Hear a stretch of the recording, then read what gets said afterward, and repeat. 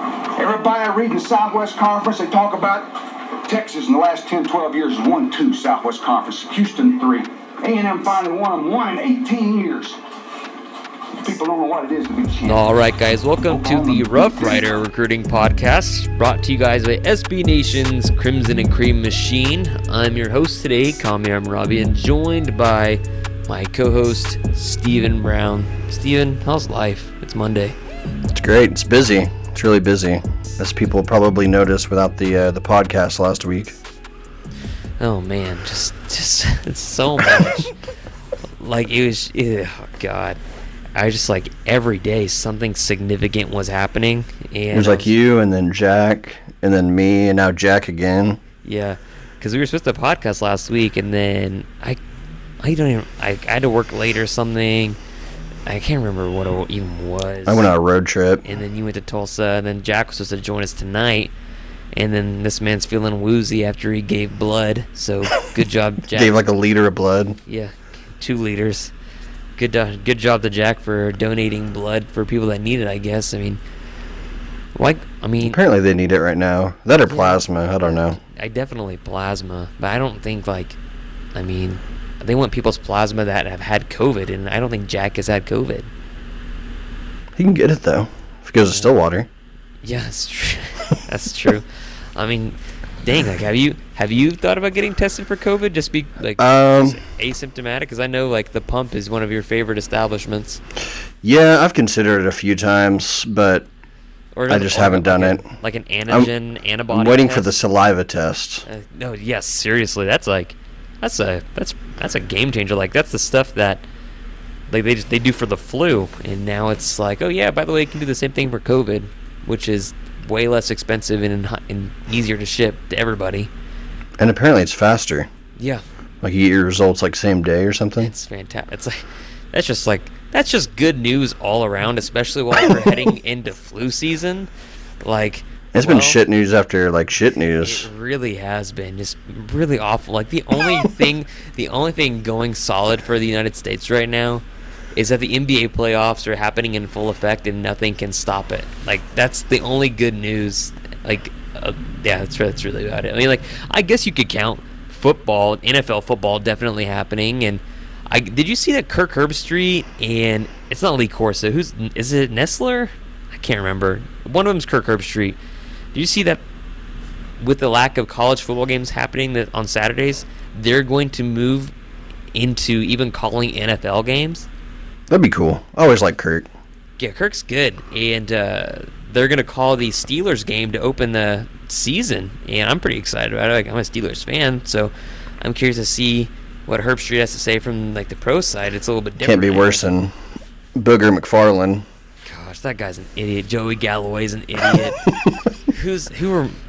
Desmond Howard's not too bad, but Galloway is something. He can special. get there though. He has some low moments. Didn't he say something about Baylor winning the conference when they won like one game? I think that was JoJo. No, I get them mixed up because like their takes are so trash. Where JoJo's like, I'm taking Baylor, and it's like they went it was Galloway. Like 1-46 last season. Not good, but I mean, yeah, Desmond Howard's more reasonable, but Joey Galloway is just insane. I mean, it's Ohio State, I guess, but I was reading stuff on the internet, and I was reading stuff, and I saw a really embarrassing story of this girl that had, like, in gym class or something or whatever, the teacher was like, they were stretching or something to that effect, and like this girl, like in junior high or maybe late elementary school, just like blew a massive fart into her gym teacher's face while they were doing something, and like that's mortifying, and it reminded me of like my most embarrassing story. Like I didn't even.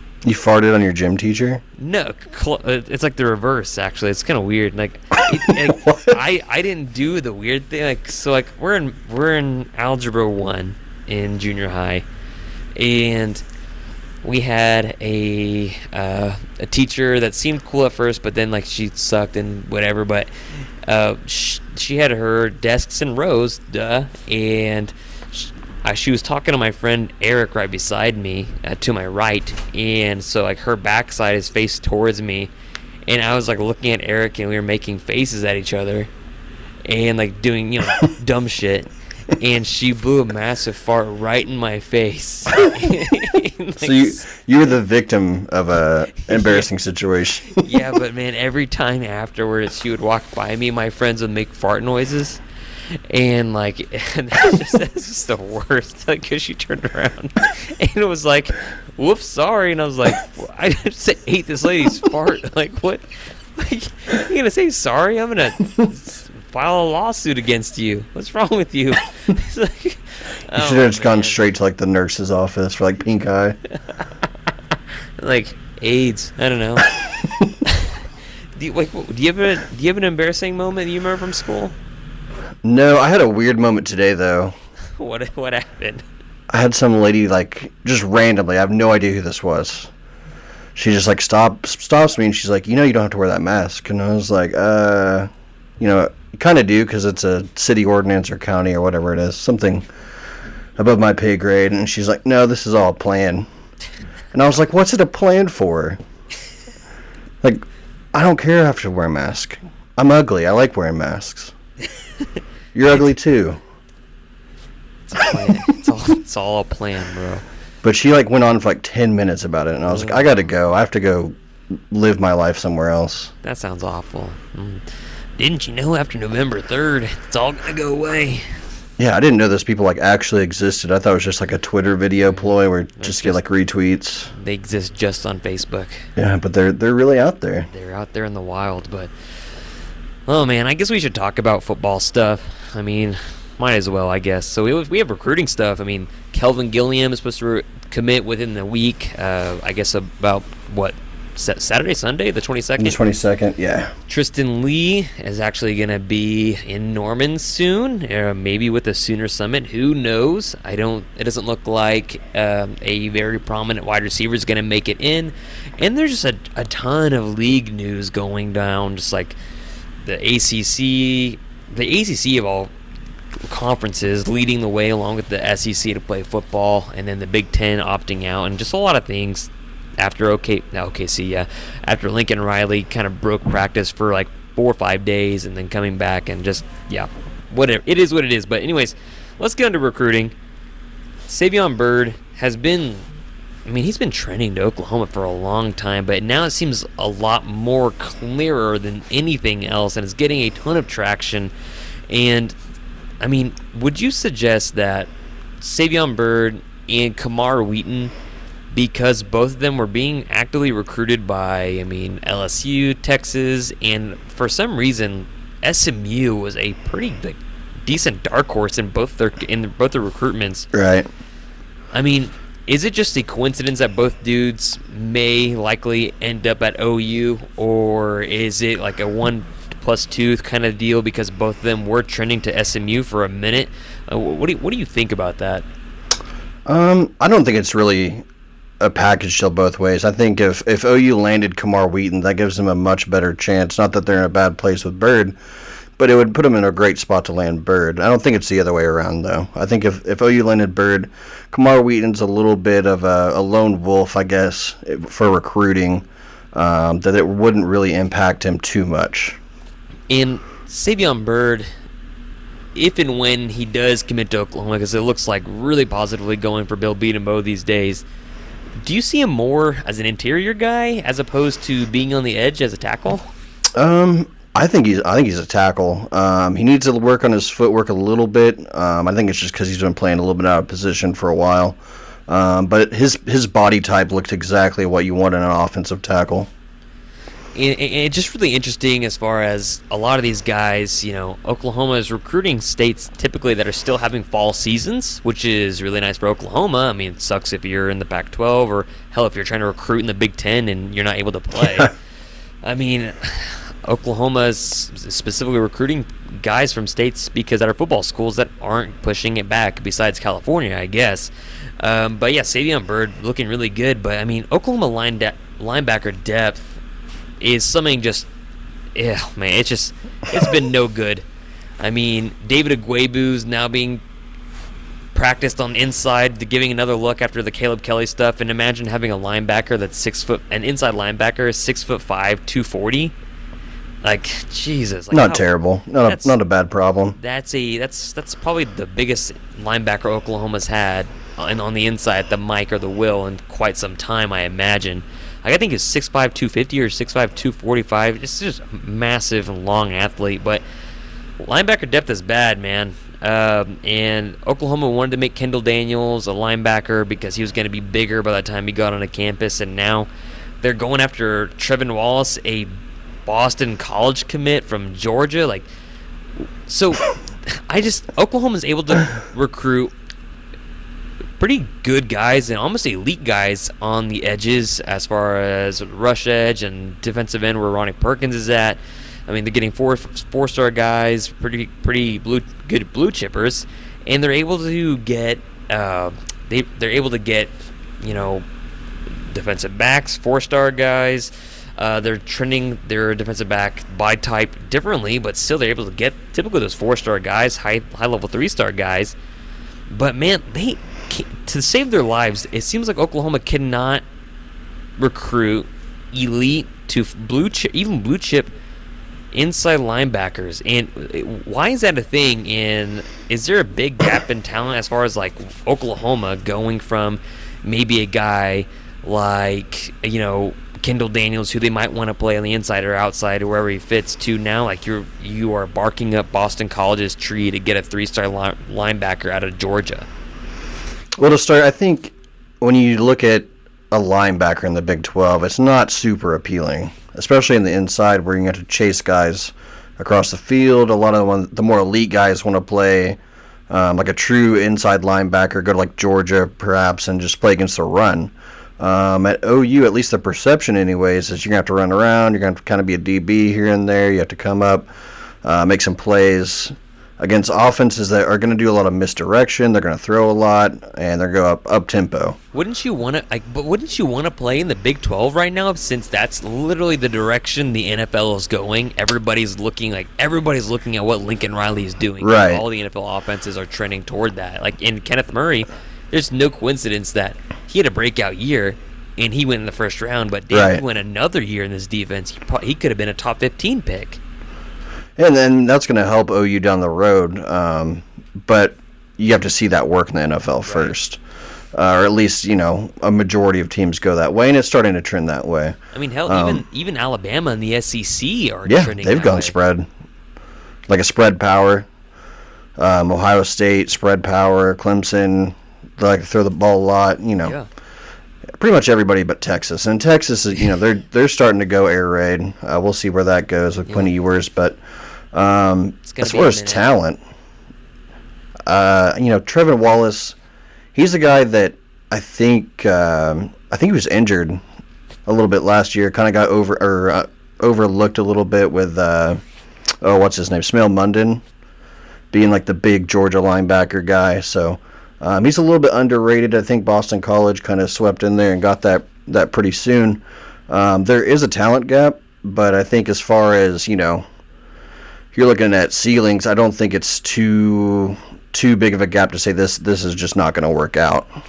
And is Oklahoma going to have to really rely on these really good evals on 3-star guys or guys out of position and to have a success with those guys before they actually start getting these high caliber 4-star, 5-star inside linebackers? Because I mean, Kenneth Murray, was Kenneth Murray a 4-star prospect, or he's a 3-star? He was he might have been like a fringe 4. I think he was 3-star though. He was an outside linebacker, and I mean, like the story writes itself. And then of course you got Brian Asamoah, who's a 3-star guy. Dominic Alexander was a 3-star guy, and now you have a legitimate linebacker coach, and Brian Odom, who's able to coach him up well. And so is Oklahoma going to have to put success in the field before they even start to get those guys like Deshaun White on the regular? Yeah, they have to make it look like Kenneth Murray isn't an anomaly in that program. That doesn't mean they need to put like a first-round linebacker in the draft every year, but you're going to have to find guys that are going to be on award list, watch list, that kind of thing. They just need to make it seem like it's a trend. And that's just the way that the defense has to go. I mean, the offense, and I agree, because the offense, hell, like they saw 1 year of Lincoln Riley, and then like Lincoln Riley inherited a Baker Mayfield and a Joe Mixon, so it wasn't exactly too tough for him to figure out an offense to work around that. And then, of course, everybody just kept on piling in, and then the next thing you know, you have 3 5-star receivers in your lap. I mean, it's just a part of the product on the field, and so I think defense definitely took notice of what Alex Grinch is doing. And I mean, Calvin Thibodeau, I don't think he gets enough recognition for his effort on the recruiting trail. I mean, it just doesn't seem like he gets enough recognition. What do you think about Calvin Thibodeau's kind of job? Because people, honestly, like, for some reason, have been trying to call for his head a lot over the last couple seasons. Yeah, I mean, you go from a defensive line that, was pretty much, I mean, it wasn't terrible. Let's be honest, it wasn't terrible, but there's a lot of room for improvement. And you go to like a Mike Stoops system, it doesn't do you any favors. Now you go to Alex Grinch system where you got guys going upfield. That's where you start to see Calvin Thibodeau and his guys start to really make a difference. Yeah, and so I think Jamar Cain is making a massive imprint on the recruiting trail before he even coaches a game, which is great news, and it's great to see. So hopefully Oklahoma's defensive line, if Perrion Winfrey actually is the dude that people are saying that he is, I mean, it just takes them a step further on into the season, into recruiting those bigger name guys without having to actually go to the JUCO ranks. I mean, there's a reason why that, I mean, I don't know, there's just a reason why that they took, what's the guy's name? They got committed from Iowa Western, and nobody acknowledged his commitment. Isaiah Coe, that's what it was. And it's like that's a guy you don't want to have to take unless all the other options were there. But I mean, it's not like Isaiah Coe's a bad option. It's just you would kind of just rather have the 4-star guy that is going to be a freshman that you could redshirt instead of maybe having 3 years to play. Right. So, I mean, in talking about Kamar Wheaton like we did earlier, I mean, the Texas boards are hot, and they still believe that Kamar Wheaton is like, apparently, Kamar Wheaton flashed the horns up, and Texas fans are convinced that DeMarco Murray is not going to be able to reel it in, that DeMarco Murray is out of touch with recruits. And, I mean, some Sooner folks are really, really positive as far as they think Kamar Wheaton is to OU is a done deal. Some people are not so sure. What's your read on Kamar Wheaton and the guys in Norman? Kamar Wheaton, it's just a weird situation because he doesn't really talk about his recruitment too much. At least he'll talk to maybe some national guys, but even them, they're kind of stumbled on I think he's going to go to Texas. I think he's going to go to OU. Some have seen SMU there for quite some while, but it's just hard to get a read on. I don't think he gives too much away. So anyone that has like a surefire bet is probably kind of making some stuff up for a fan base. And that makes sense. And Kamar Wheaton, a five-star guy, Oklahoma already has, depending what recruiting service you look at, Oklahoma already has a Caleb Williams and Mario Williams, 5-star guys, and then even guys like Bryce Foster, who seem like, it's been a minute since their recruiting has been visited, but seems like an Oklahoma lean despite his brother actually going and playing at A&M a while back. I mean, Oklahoma's still definitely in the running for having 4 to 5 5-star commits, depending upon what Emeka is going to do. Right, and you look at the Sooner Summit coming up, Kamar Wheaton is definitely a name that you want to watch there. I don't think it's ever been confirmed, but you have to think with Caleb Williams, maybe a Bryce Foster, they can especially get Kamar Wheaton on campus. And so the Sooner Summit is supposed to happen, and I think Tristan Lee has mentioned it, just like spending a week in Norman or a few days in Norman with the guys on campus. And I don't even know how the logistics of that work. Like, are you just gonna get like a Airbnb, or are you gonna get a hotel room and just hang out in Norman for a few days? Like, what is that even gonna be like? Like, how does that work as a high school student? I think you just Airbnb it. I think they can do campus tours. Yeah. The one thing they can't do is obviously be guided by a coach. Can't go through the facilities as a unofficial visit or official visit, that kind of thing. I mean, you can't legally do that. Right. I mean, you have to go to like some back alley somewhere in Norman and to meet up with a coach, but they can't have face-to-face talks. They can't really engage with any of the staff there. It's more them getting a feel for the town and the campus. I mean, and just hearing any of that is good news for any Sooner fan ever. Just like that, guys that are like Tristan Lee's caliber, and maybe Kamar Wheaton, who at the last time I checked was supposed to be a Sooner Summit attendee, and other guys like that. They're just like really high caliber guys, just being on campus all together with the number one quarterback in the country and maybe the number one player in the country for this recruiting cycle. I mean, you gotta like it. And with the upcoming commitment of Kelvin Gilliam, I mean, it doesn't hurt that his teammate Damon Harmon has already committed to OU. And do you think Oklahoma took Damon Harmon not just because, like, I mean, he's friends with Caleb Williams, but almost as if that they didn't necessarily need Damon Harmon, but honestly, the recruitment of Kelvin Gilliam wasn't exactly. I mean, it did them favors to have Damon Harmon commit to OU. There might be a little bit of truth to that. I think OU is always in a good spot now. Penn State was pushing and probably pushed a little bit too much to where OU kind of felt uncomfortable, and they were like, we need to get Damon Harmon involved. But he's a great player by himself. I think if they landed Damon Harmon and Kelvin Gilliam goes somewhere else, I think they'd be just as happy. And Gilliam is he? What do you think he would be, a pure edge guy on the defensive end, or do you think he would end up, because Alex Grinch, I'm not the biggest fan of what he does on the defensive line as far as the nose tackle to the defensive tackle and the actual defensive end. Like, they just rotate bodies in and out, and guys you might have, like, Neville Gallimore, who's barely under 300 last year, playing that spot, and then the next thing you know, it's a guy that's 30 pounds lighter playing in the same exact spot. And so I don't necessarily love that. But I mean, do you think he's gonna be a guy that's interchangeable like that from defensive end to tackle, or do you think he'd be purely a defensive end guy? I think in some systems he could play on the edge a little bit, but I think in OU system he's especially an interior defensive lineman, or defensive tackle, nose tackle, whatever you want to call it. He's 6'3", he navigates traffic well, he uses his hands well, he can get upfield, and that's exactly what they want on the defensive line. And Gilliam, like you said, is going to commit on the 22nd, and it's trending pretty positively for the Sooners, just as today, not long before we got on the podcast, Jalen Milroe from Texas decommitted. So, well, I mean, I don't think there's any coincidence that Quinn Ewers it commits for 2022, and then Milroe suddenly an Alabama commit. I don't think there's any coincidence there at all, considering the type of offense Milroe runs and Ewers runs. So, did you see Ewers' haircut side by side with the Tiger King? Oh yeah, I did see that. That was kind of crazy. Like, is that planned?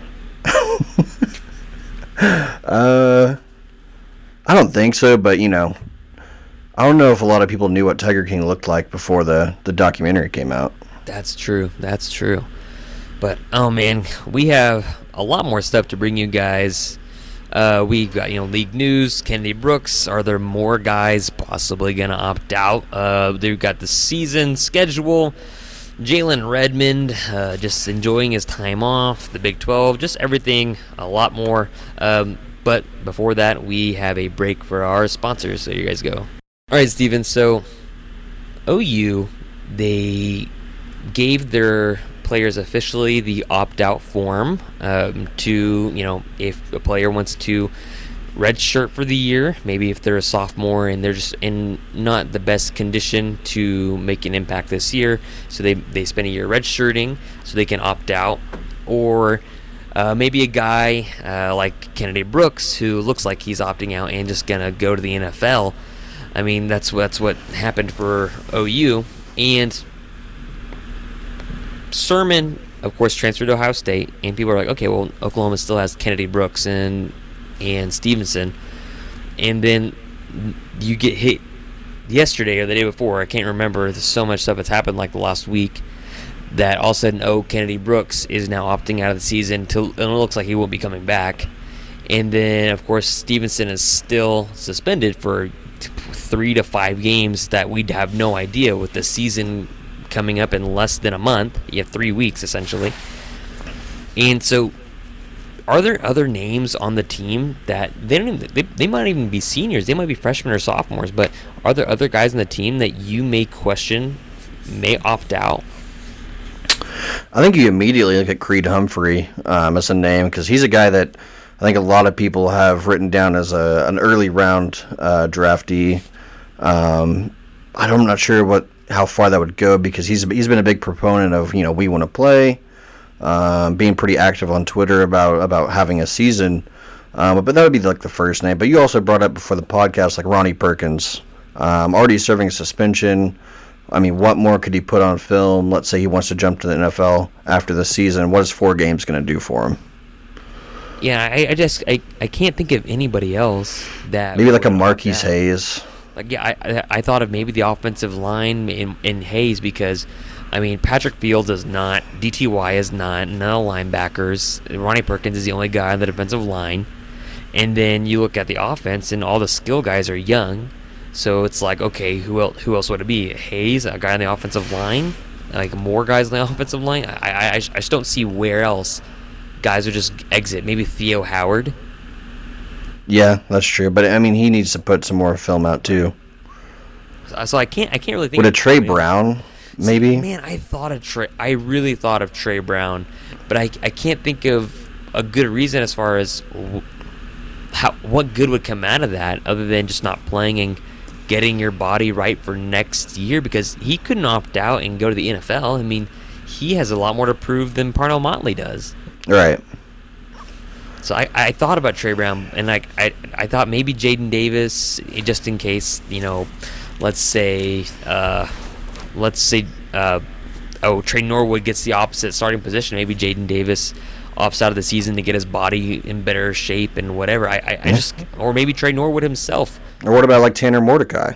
Save yourself basically get another red shirt. Yeah, yes, and because they're getting the impression that opting out during this time, even if they are redshirted, they get that extra year because of the pandemic, which makes sense. So now, like with the running back situation, you have Stevenson, who is suspended for 3 to 5 games, not knowing, if it's going to be shortened, if it's going to stay the same. And then first man up, you have Pledger, then Marcus Major, and then Seth McGowan. And then you have freshman and Mikey Henderson, who was a fullback, who was an H-back, and that's been moved to running back. You have Brian Darby, who is a receiver coming into Norman. And so now you just have, scholarship guys that can play there, but honestly, you're looking at Pledger and Major, and then you hope you can ride those guys for the first 4 games before Stevenson gets back, right? Or what do you think? Yeah, I think you start with Pledger. He's the guy that's been there the longest, probably understands the offense the best. As far as like physical upside, I think you probably look at like a guy like Major, being the guy that has more of a breakaway speed, can play the passing game a little bit for you. But it all comes down to, can you get Stevenson back in 3 games? If not, you have to make sure McGowan's ready. And McGowan's a guy that could probably start right away for a lot of programs. He's a one-cut guy, kind of like a Rodney Anderson almost, maybe with a little bit more wiggle, less physical upside. But they're not struggling for talent there. They just need experience. And Pledger changed his number to a single digit, so it's his. That's how you know. Right? That's how you know. And he did. He looks really cut up. And honestly, in this sort of offense, you would rather have. I don't think you would want a Samaje Perine kind of guy. You would rather have kind of like a water bug, stout running back.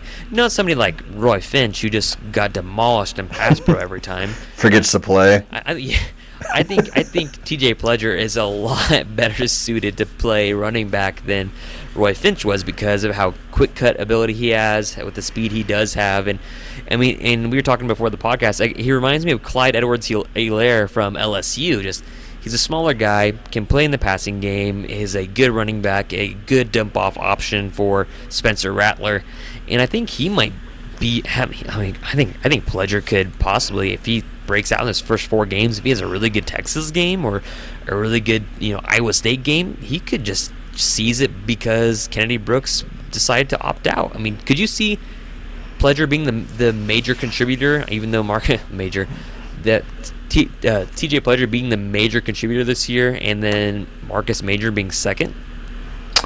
Yeah, he could be one of those guys. Maybe like a 60-40 split or 55-45 split.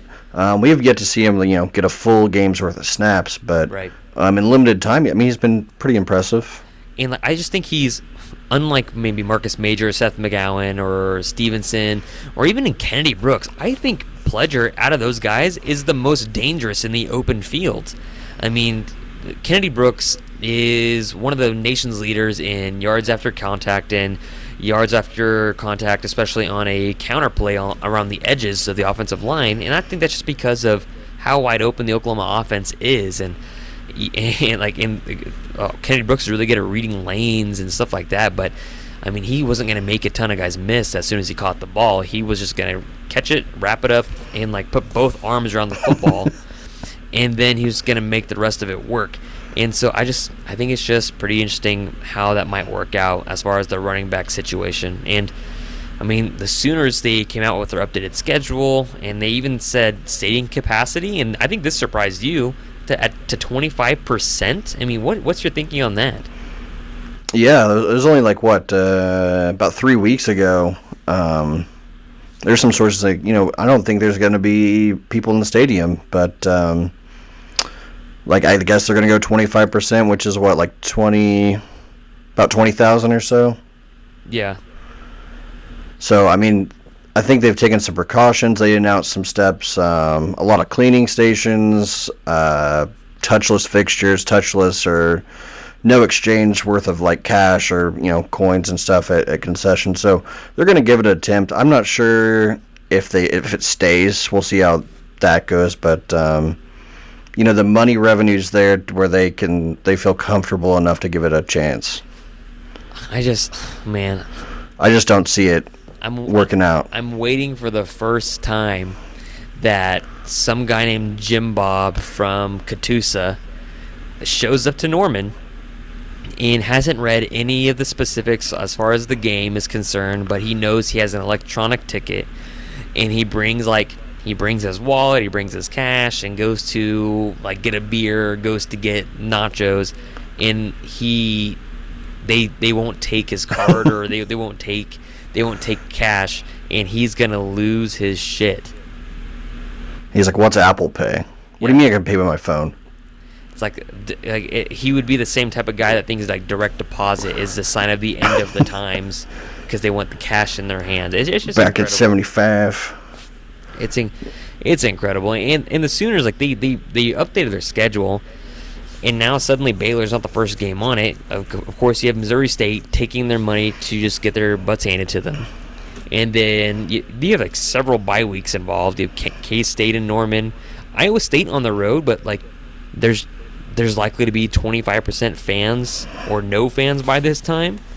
So having maybe the second or third largest stadium in the Big 12 in Ames isn't as daunting if you have only 20% to 10 to no % of the fans in the stands. So that's not as terrifying. But if you look at the schedule, I mean, if the Sooners can honestly get through Kansas State through Texas with one loss, I mean, how does that shape up for the rest of the season? I mean, the back half of the season is not backloaded. I mean, it's front-loaded entirely. In the back half, you just score 60 points a game other than OSU and Norman. Yeah, you could worry a little bit about a hangover, after Texas going into TCU and maybe even Texas Tech. But by then, I think you have the system down. You know who your players are. You know who the playmakers are. Maybe you get some guys back by that time. But really, I think the biggest game there is that K-State game because you have a lot to prove, especially in the trenches. Yeah, and that's something that, as far as Oklahoma on the defensive line, that seems like it's gonna be problematic. That, I mean, Ronnie Perkins is not there. Maybe you don't have Redmond. we don't even know what's going to happen with Redmond. He might be suspended one game, a couple games, or no games. I mean, it did go down as a DUI. It was not alcohol, and I mean, how is that? I know they're gonna appeal or something like that, but I mean, how does that punishment not just get stadium steps? How does that? How would they even suspend him for more than one game? I think you do it for one game because that Missouri State game, you really don't need Redmond anyways. But you also have to send a message to your team, like, just don't be a dumbass. Like, don't go out. You have a responsibility. We're paying all this money. We're taking all these steps to get a season in while you have the Big Ten and the Pac-12 already canceling.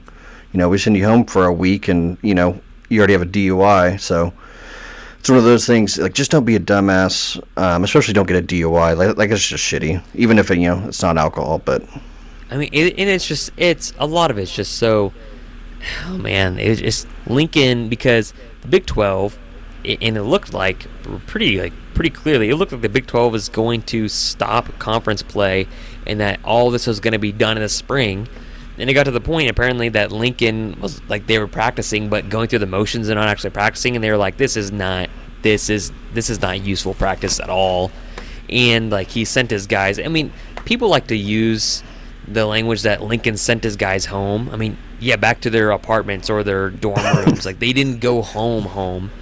And so for that 4 or 5 day period that guys were not under the tutelage of practice, that they were just like, in Norman, Jalen Redmond gets stopped with a DUI. And of course, now Oklahoma they have 9 new COVID cases, and they have been working in a bubble of some effect. But like, is the 9 new COVID cases even really that, like, does that shock you at all after what happened with Lincoln Riley and what happened with pausing practice? A little bit, but I mean, that's the risk you take sending these guys out of what is perceived to be a bubble around the training facility. So you kind of expected that 1 to 5 would come back with a case, but 9 is kind of a little bit out there. And I really think that it doesn't become a problem unless 9 turns into 19. Like, yeah, you don't want exponential growth.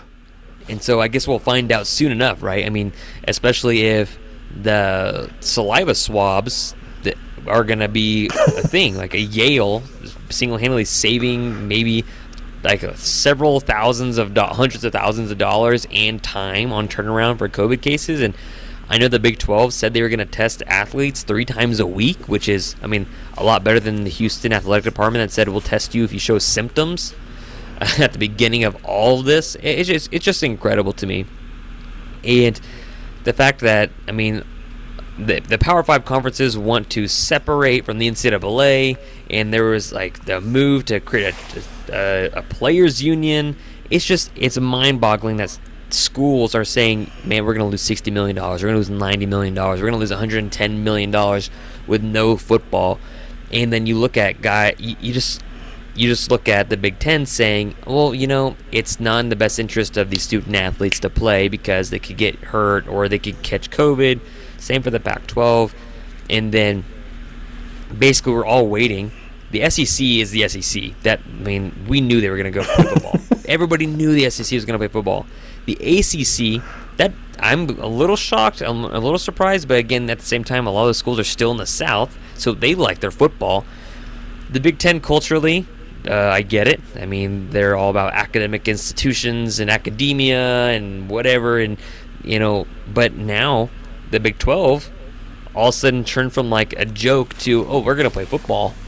And now if you're the Big 10 in the Pac-12, you already justified yourself several times as why this is not safe for student athletes. So do you think they could even go back on their word and say, well, never mind, we're gonna have football, even though opening up camp would be late now? Well, they're going to look weak regardless. Obviously, the Big Ten's priorities are elsewhere. Pac-12's priorities are elsewhere.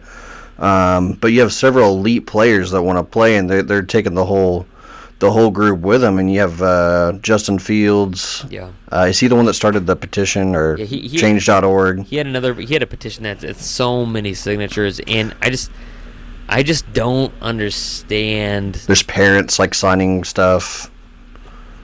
It's crazy. It's just like the Big Ten. Imagine being Justin Fields, or imagine being in the Big Ten in general and saying, "Oh, you know what? We are not going to play any football games." But listen up here. And that was quick. Like they were just like, "Yeah, we're done. We're not going to play." But they're going to continue to practice. I have no idea. The one way you could get out of it, and I don't know who brought this up, so I can't credit them. If comment below if you're the person that did this. But they said, so and so could. What's the AD up there? Not AD. Commissioner, conference commissioner. Oh, it's like someone Warren or. I don't even know. You could basically use this new saliva test thing as saying, hey, okay, now we have a cheaper alternative, a faster alternative to testing, so we feel comfortable enough to go on with a season. So it's more about convenient timing. It's still going to look pretty bad on the Big Ten's part if they do. They go through all this, this rhetoric where it's not safe to play, we're not going to have a season, and then you kind of reverse it because a lot of people push back. I'd be shocked if the Pac-12 reversed course. I wouldn't be as shocked if the Big Ten did, just because Ohio State's in that conference and they have a chance to go to the national title every single year, and they have a lot of money to gain in the conference. So I wouldn't be surprised by that. But when this was all coming out about maybe not having football, and the Big 12 is like the pretty lady that everybody wants to take to the dance now because they're going to be the deciding factor on whether it's going to be actual football in the fall, and the reports were that the Big 12 was actually divided. And, I mean, I feel like if Oklahoma and Texas were both on board and were in the same spot, then they just altogether have one decision a lot sooner. But do you get the feeling that because this was drawn out for so long, that Oklahoma and Texas were on different sides of the aisle as far as the Big 12 playing football in the fall? No, I think I'm sure both schools want to play. I think you look at like a domino effect. Like you have an SEC school and Texas A&M that's going to play. Okay, now Texas has to play because they're competing, especially in recruiting with Texas A&M. They can't just forfeit a season. And now you see, all right, Texas is going to play, so OU wants to play, and it's the same with the ACC. You look at like Florida, so you want Miami on the field, you want Florida State. You look at like South Carolina, so Clemson and North Carolina want to play too. So I think everyone was on the same page there. It's just really interesting to me because, I mean, when Lincoln Riley sent his guys home, he was really positive, and I think Kerry Murdoch put this out there, that he was like 99.5% positive that there would be no football season in the fall. And like the coaches were aware too.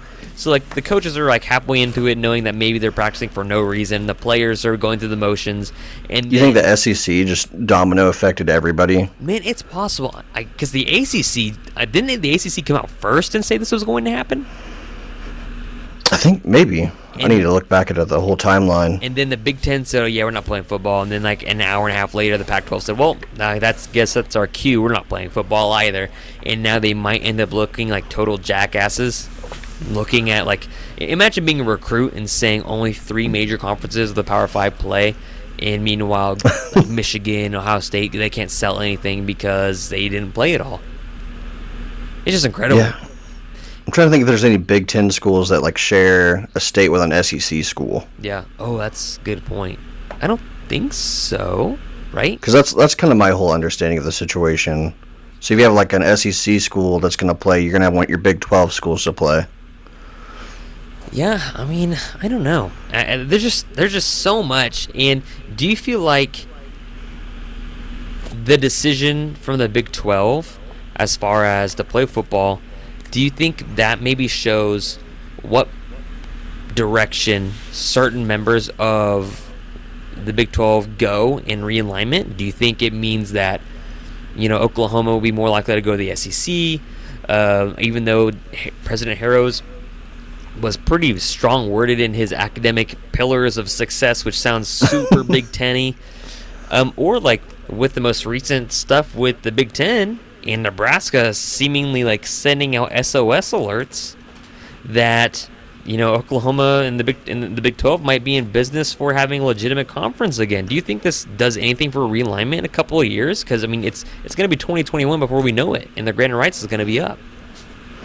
Oh, absolutely. I mean, you just look at 2010, where the Big 12 just like stumbled over itself over and over. You don't have that situation right now. It's almost turned. It's like Bob Bowlesby like went to church and just like is a renewed person. Like he's making steps to where this conference looks capable. You got schools, you give the power to the football schools, especially OU in Texas. So I think it has a lot to do with realignment and the perception that the Big 12 isn't what it was, 10 years ago. And that makes sense. And somebody called me, so for those that heard my stuff in the background, I mean, that makes sense. And it's just crazy what the perception of the Big 12 is that changed seemingly in a matter of minutes, that they were a laughing stock, and now everybody's looking at the Big 12 because everybody expected the Pac-12 to not play football. I mean, even like a couple years ago, like when they looked at expansion, they spent all this money researching these schools and ended up saying, no, we're good. And now, fine. Move up to 2020, huge pandemic, and they look like one of the more capable conferences. It's unreal. And then like the fact that like it seemed like Nebraska like was calling home, and that the Big 12 said, "Oh, we're not looking to add people to the conference at this time." They specifically said at this time, which makes me think maybe they had looked into it, which is intriguing. But as of now, I mean, just because there's a schedule out, and just because football is supposed to be played in basically 3 weeks, it doesn't necessarily mean there will be a football season. But like, I mean, it's basically 3 weeks away. I mean, you'd be cutting it really close just to not have it. I think like you're definitely getting that first game, and you're probably definitely getting that second and third game. I just don't know what it's going to look like a month into the season when that happens. I mean, don't you think it's very likely that Oklahoma plays 2 to 3 games, but do you think it's more likely or less likely that Oklahoma plays a full season, or Oklahoma plays just 3 to 4 games? I think it's less likely they play a full season. I think there's a good chance with the numbers that I guess this week they kind of went down a little bit, but it's just not a great situation. And you're going to see teams that are going to play without stars, and that's going to be just a nightmare to rank that. Oh, man. So, imagine, like the playoff committee is pretty stupid as it is, but, you throw in COVID, and they're going to have to take that into account. So was there like 14 points of things they have to talk about? It's incredible in that you only have 3 conferences really in it. So, I mean, does that mean now you have like 3 SEC teams in the Final Four?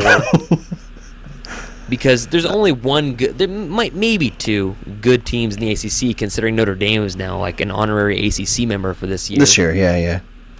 And so now you have a ton of teams in the SEC, and in the Big 12, you still have to you're still going to have to have lost only at least 1 game or go undefeated to make it in over like a 1-loss Alabama or Georgia or Florida, whoever the hell they like. It's incredible to me.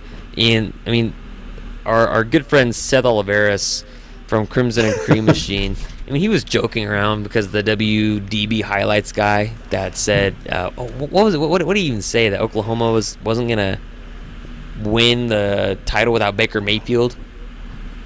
Something like that. Wouldn't make the playoffs, or wouldn't win like 8 games or something. Yeah, it's like they're not gonna win 8 or 9 games. Like, you don't have Baker Mayfield anymore, and then he refused to eat dog crap. And so Seth Oliveris, not that long ago, said, if we have college football this fall, I will eat a literal piece of dog shit. And that's, of course, what WDB highlight said. And that didn't age well, Seth. It aged really badly within 2 days. Can we get Seth to do it live on the podcast? We could. Seth owes me Whataburger, but I haven't cashed in that bet yet. But I mean, not looking good, Seth. Not looking good. And other things that aren't looking good is being in a sorority at OSU. Not good. Who knew? I had to text to one of my buddies that was at OSU. I was like, is this real? And they said, and she said, oh yeah, that's real. Like they were somewhere asymptomatic, and then everybody's like really in not good shape. And it's just like, how many sorority sisters are there in one house? It kind of depends. I had someone tell me about this. They said it's upwards like 80 something people into one house. I mean, I guess it's a pretty big building, but jeez, and that's 23 confirmed cases. Maybe somebody refused to get a test. Who knows? But I mean, and then like on Twitter, and I'm sure everywhere else, you see the strip in Stillwater, and everybody's partying, and they're going, oh, OSU Stillwater needs to shut down the bars, but like are totally ignoring on Campus Corner in Norman. It looks the exact same. And Logies is packed, and everything is not gonna be good soon for Norman. And it's like, people want to bag on OSU. It's happening literally everywhere because all these college kids are back on campus. Yeah, I mean, you'd be ignorant, which is a fun word to use for a lot of our friends, to think that you bring a bunch of college kids back on campus into a college town or college city, something of that equivalent, that these kids are not going to go out to the bar. They're not going to have parties. Like that's just ignorant. Not have parties. We said this like a month ago. We're like, me and you we're not too far away from being removed from college. We know what the college life is like. And, every night there's not a class, you're going to go out. Especially if none of your classes are in person and they're online. If you have online classes, you might as well drink during them. It's gonna be weird, and it's not gonna be good. Like, it's not gonna matter. I mean, yeah. I think the FDA approving that COVID test kit came at the right time for all these college kids to be on. Do you think they've just had it in their back pocket as like a Trump card? Yes, sounds like it. Not to make it political, but like, there's like, oh, by the way, we've had this for about a month, and we approved it just now. And it's like, instead of like, it's incredible. It's incredible. And people just like, they want to make fun of OSU, and they want to like, because of like, oh, OSU couldn't do it, and like Mike Gundy's refusing to talk about COVID and his team as far as like Mike Gundy's probably out there partying. He probably is. And then like people just like, just drive by campus tonight. It's Monday, and kids are going to be out everywhere because class hasn't started, because I mean it's just been crazy with move-in and whatever. And with all that said, with the Big Ten probably not even going to play, maybe the Pac-12 definitely isn't. Wouldn't you assume that it now almost becomes open season for poaching players? Oh yeah, I tweeted about that. I got a lot of backlash for that tweet. They're like, where are they going to go? There's no scholarships available. And I was like, yeah, there are. If you have this many players opting out or wanting to transfer to get into a school that's going to play, the NCAA is going to approve it. That's just what they do. Yeah, and I mean, you can make room, and with a Kennedy Brooks who opts out, oh, there you go. Now you have one more scholarship player, right? I mean, they still have to, from what I understand, they still have to honor their scholarship, but do they go on the scholarship list as far as guys? I think it would count, at least right now, it would count towards this year's roster. That's kind of crazy, don't you think? Like, if somebody opts out, well, I guess it would make sense, though, because maybe they would have to change it. Like, maybe kids, like, well, let's say they're up to the scholarship limit, and a guy opts out, but he plans on coming back next year, then that messes with scholarship numbers. But if a guy like Kennedy Brooks is opting out to go to the NFL, shouldn't they just not count that against their numbers? That would be too much common sense. That would be too much common. Yeah, too reasonable for the NCAA, who thinks smoking weed is a crime. If you're not a quarterback, then God, Tate Martell, man, not good. And then, oh man, and then we're gonna get to see Miami play, and it's not gonna be Tathan starting quarterback. It's gonna be De'Aaron King, which is interesting. And like, Trey Sermon has to be, it's not his fault, but he has to be regretting a lot of things right now as far as going to Ohio State. I mean, like, he could have won a national title this year. Ohio State's good year in and year out, and He didn't get to play much last year because he was in the doghouse and had some issues with coaches, seemingly. I mean, you might Injury, too. I think, you might know more of that story than I do, as far as the reasons why Sermon just was in the doghouse. And then he goes to Ohio State. I mean, is going to be their starting running back. And then the Big Ten cancels their season for now. We'll see. And just like, I mean, people say, well, would Sermon entertain coming back? I don't think he would. Like, what do you think? Probably not at this point. I think I don't think it was a bad breakup, but it's like, all right, best of luck, kind of thing. And I don't think you can just go back on them like, hey, so Ohio State's not playing. Can I come back? And they're like, well, no, Right. because I have an RB room that's ready to play. You got Pledger probably going to be that RB1 guy. You can't just go through there and say, hey, you know what, TJ. We're bringing Sermon back, so you're gonna be back up again. And imagine being Trey Sermon. That's just you would just kill your locker room. You would kill the locker room, and imagine being Trey Sermon, and if you don't start right away after going through all of this, how toxic it could be. I mean, I guess it's already a bad start to camp, so. Oh God. Right. How much worse can it be? But no, I mean, you look at guys. Let's play hypothetical situation here. Dax Hill wants to play football. Yeah. Obviously, you're like, hey, Pat Fields, this guy's really good. He's going to come and he's going to compete, but in between the lines, you're probably going to be a rotational guy. Yeah, that'd be a bad look. But at the same time, Oklahoma, there are linebackers in the portal, and Oklahoma's like, hey, look at that wide receiver over there. So that's a nice. Yeah, they love bringing in more wide receivers, but I mean, there's also running backs in the portal that they haven't really taken a look at. One of them's a former 5-star with a lot of baggage, which is what OU loves. So love baggage. It's their favorite, and it's going to be interesting as far as what happens with guys transferring, guys opting out. I mean, do you think it's possible that the locker room, with the weight of certain decisions of opting in or opting out, I guess it would just be an opt-out, because if you just go to practice, I assume you're just opting in. Do you think there could be a possible divide for some players that might be even ostracized? Like Kennedy Brooks might be ostracized. Like the players, like they'll say like, "Oh yeah, good luck and do what's best for you, fam," or whatever the heck they're gonna say. But do you think they might even, like, the majority of the team might ostracize guys that do decide to opt out in a year like this? Yeah, I don't know if Kenny Brooks is the guy, because he seems pretty relaxed, pretty well liked. Not really outspoken, but kind of like, he's just the good guy in the locker room. Yeah, he's quiet. But I'm trying to think of a player that would, let's say, maybe Trey Brown. Maybe Trey Brown's like, I'm just going to go to the NFL, where his draft stock probably isn't what it is with Kennedy Brooks. I mean, Kennedy Brooks, he can probably go in the mid-rounds. You look at Parnell Motley, he didn't even make the draft. Yeah. He's an undrafted free agent, so it would be tough to see a guy like Trey Brown, who's probably going to play a lot of snaps, looking to be a leader on this team and just, opting out. Yeah, that makes sense. And I just... Not saying it's going to happen, right. But...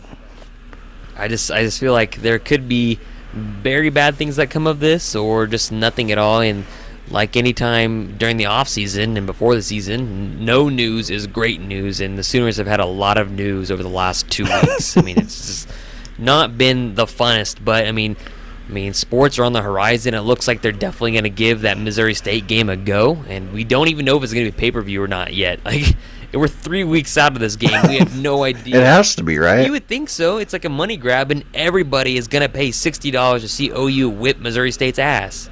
Unless some network just ponies up, like, we'll give you all the money. And, like, gosh, and think about the amount of primetime slots that are going to be on ESPN, ABC, and Fox without the Big Ten and the Pac-12 playing. I mean, Yeah, Oklahoma. no more 11 a.m. Oklahoma kickoffs. should be playing 7 p.m. on the regular, unless it's OU versus Kansas, and even that game might even be a 2 p.m. kickoff or 3, whatever it is.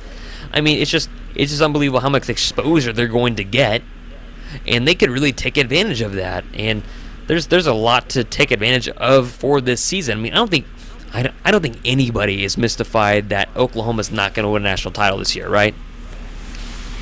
Probably not. This seems more like a transition year.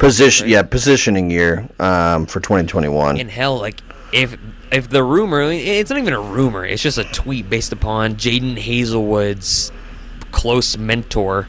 That, he said Jaden Hazelwood sent him a video, and Sooner Nation is going to be really excited, which I imagine several Sooner fans, and even myself, was like, does this mean Jaden Hazelwood's ACL thing is not as bad? Because his, Darren Hood says Sooner fans are going to be excited about Jaden Hazelwood, what he has to show. And so, even if Jaden Hazelwood does play, I think Oklahoma's ceiling is another conference championship. I especially maybe a playoff. Maybe playoff if they can really, especially if the whole thing with Texas, they're running. Tom Herman's running his death camps again, while also installing a new offense and defense, getting used to those coordinators. And Oklahoma plays them the fourth game in the season. And if Oklahoma's going to get by Missouri State, they're going to beat Kansas State in Norman. They should, anyways.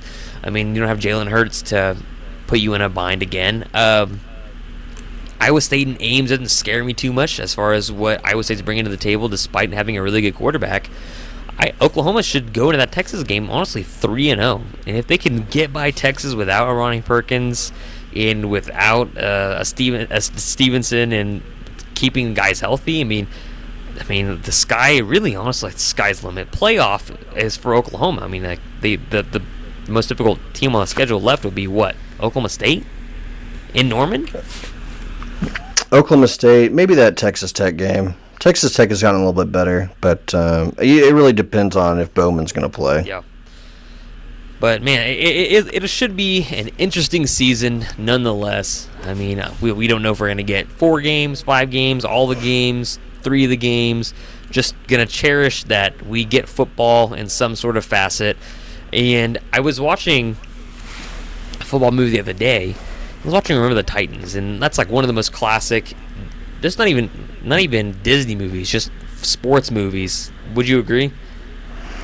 Oh yeah, it's always on. Was it AMC or something, like every weekend? AMC or whatever it is, and TNT and all the other ones, and it's just like a classic movie.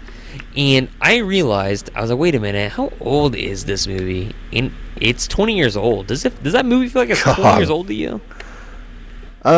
Maybe a little bit, but I don't know. I've never thought of it as, I didn't think it was a 90s movie.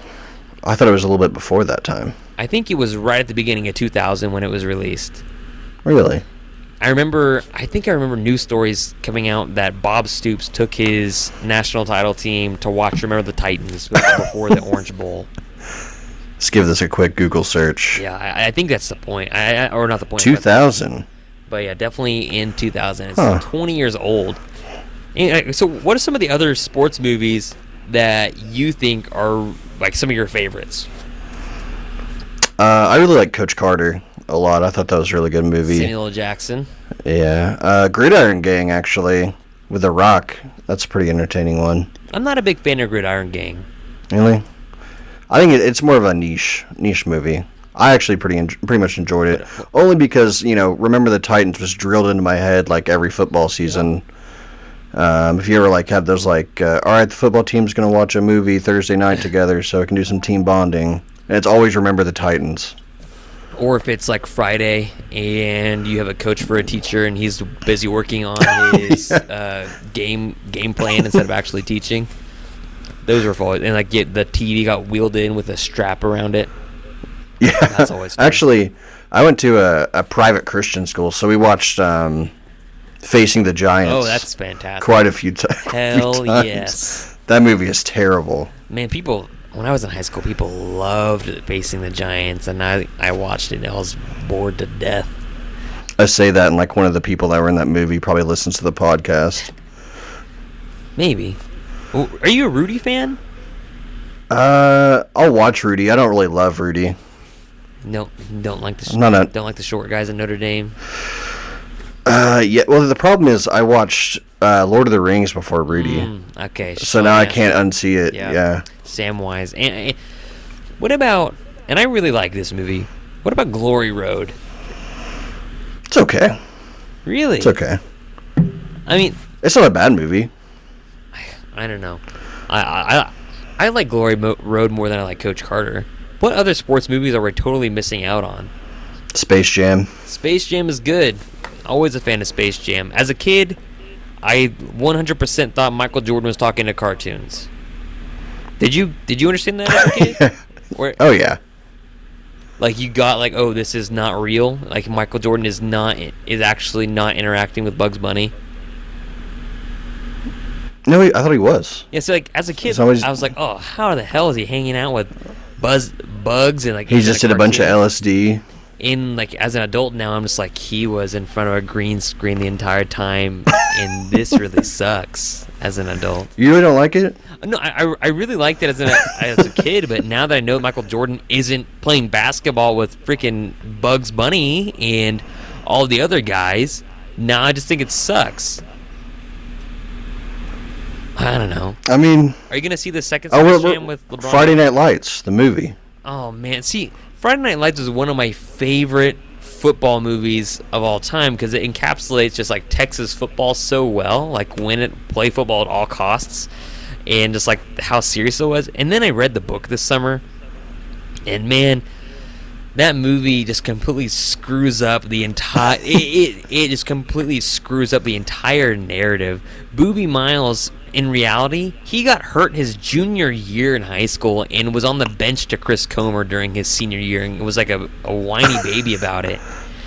And it was just, everything is so messed up in the movie as far as the timeline, who plays where, the attitude of Mike Winchell. Like the only thing they really got right is Christian Ivory in the movie and the book, and as far as him being like not basically hands off to the whole like college game and not talking that much. That's basically it.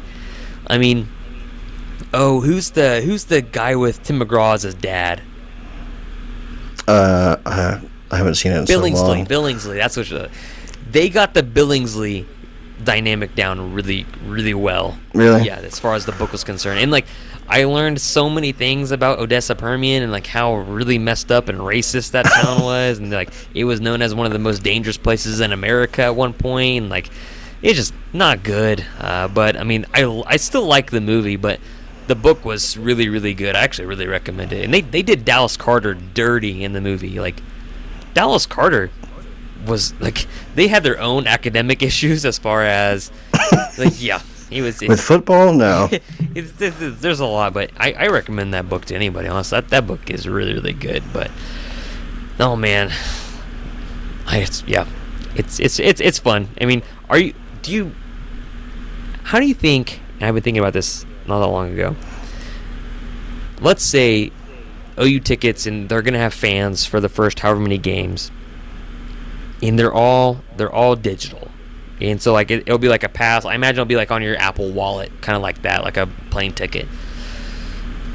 If those things are being scalped on the street somehow, I don't know how it works. Like Venmo me first and don't cancel it. How did that work? But I know if those things got to the public, which they would, how much money do you think your average ticket would go for?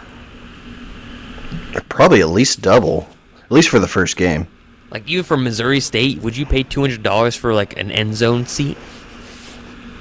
Yeah, probably. Wow. I wouldn't do it, but I could see people going for it. I could too, but once they found out they have to wear a mask, do you think they would stop? Oh, if they knew they had to wear a mask, they're not even showing up. It's just like, They'd be like, what? I say that, but at the same time, people will do anything for the football season, and I feel like they will definitely they'll do anything for OU football right now. What if we're just like caught off guard and everybody has like the most industrial grade masks going into the stadium, like they've been just investing all summer? I mean, yeah, it would be full hazmat suit. I bet we see a hazmat suit on campus. You would have to, right? Someone's gonna do it. It reminds me of The Office when Dwight Schrute buys his own hazmat suit, and he's like, if you use it more than 3 times a year, might as well buy it. And he calls everybody else renters when they have lice in the office. Do you think it's too late for us to like go in on like a college football licensed hazmat suit. Like, just do like a crimson one. Oh yeah, I don't think I don't think it is. I think this idea is a great money making idea. Like we don't need to sell shirts here at crimsonandcreammachine.com. We're gonna sell Crimson and Cream OU licensed hazmat suits for people on campus, people that want to go to the games, people that want to go to Logies. Like we can make sure, like a special like face mask sort of thing where you can get drunk with your buddies and stay relatively safe in a hazmat suit. Like get one of those like drunk helmets, yes, where you have the 2 beers in it and just like feeds down into the hazmat mask. Or you ever seen the movie Bubble Boy? Yes. Stick that thing in the little compartment, and you press the button and it sanitizes everything, and you just get drunk inside the bubble, a walking bubble. There you go. I think we've solved the pandemic. Let's just Bubble Boy this shit.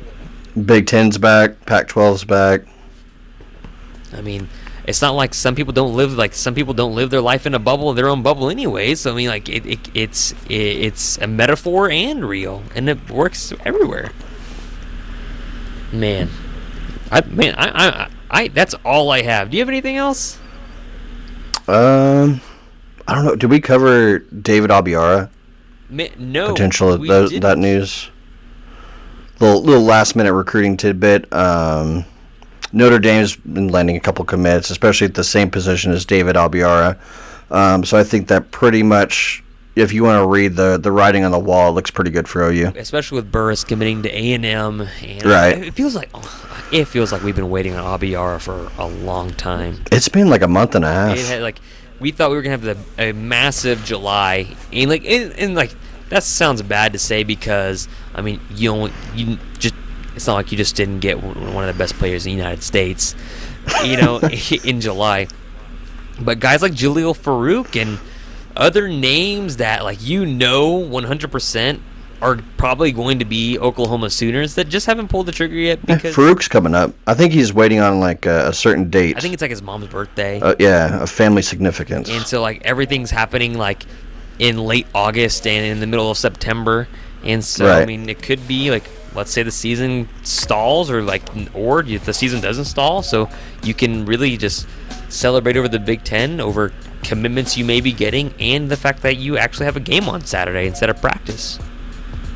Right. Do you think Big Ten schools are actually going to practice on Saturday to stop other players from watching football and getting really angry and mutinying? I think you'd have to, because that's just going to piss everybody off. It'll be bad if they're sitting home, just watching football. And I can imagine the Twitter fights that would happen as far as if Dax Hill or not that Dax Hill would do that, but just guys that so and so sucks, and Justin Fields transfers back to Georgia. In all of a sudden you have guys transferring to another school like that, or you just have another player that apparently Dax Hill said sucks, saying, well, I mean, at least we get to play. And so the Twitter fights would just be enormous from there. So it will be fun. But I mean, the next time we talk, I mean, hell, Kelvin Gilliam will probably be up and probably be a Sooner, and so you have 2 teammates from that DMV area that are looking good for OU, and it's really good to. I mean, it's very. It seems like we're in the up and up. Very good. Hopefully. For optics that you can get a defensive lineman away from Penn State. That's true. Penn State has pretty good pass and doing some defensive line work. Especially with Gilliam, who was originally a Penn State lean, was he not? At one point, I think a lot of people considered him a silent commit. Yeah, that's what I thought. Like a lock. But yeah, I mean, that's all for me. Steven, want to tell them where they can find the Discord? Yeah, we have a little Discord for the website. We just started there talking about recruiting, football, basketball. Really anything, and it's on 24/7. But we drop invites here and there. But if you want one, anytime it's not out there, just give us a DM. And that is it. But thanks, guys, for listening. It's interesting time, but I really appreciate everybody for listening, reviewing the podcast. We are upon football season. Fall camp has officially started again, or whatever you want to say. People are coming on campus. We'll see how that works over the next couple of weeks. You guys can find our podcasts on iTunes, Spotify, Stitcher, Google Podcasts, pretty much where you can get one. So if you guys would give us a 5-star review, that would be well appreciated. and we will talk to you guys next time.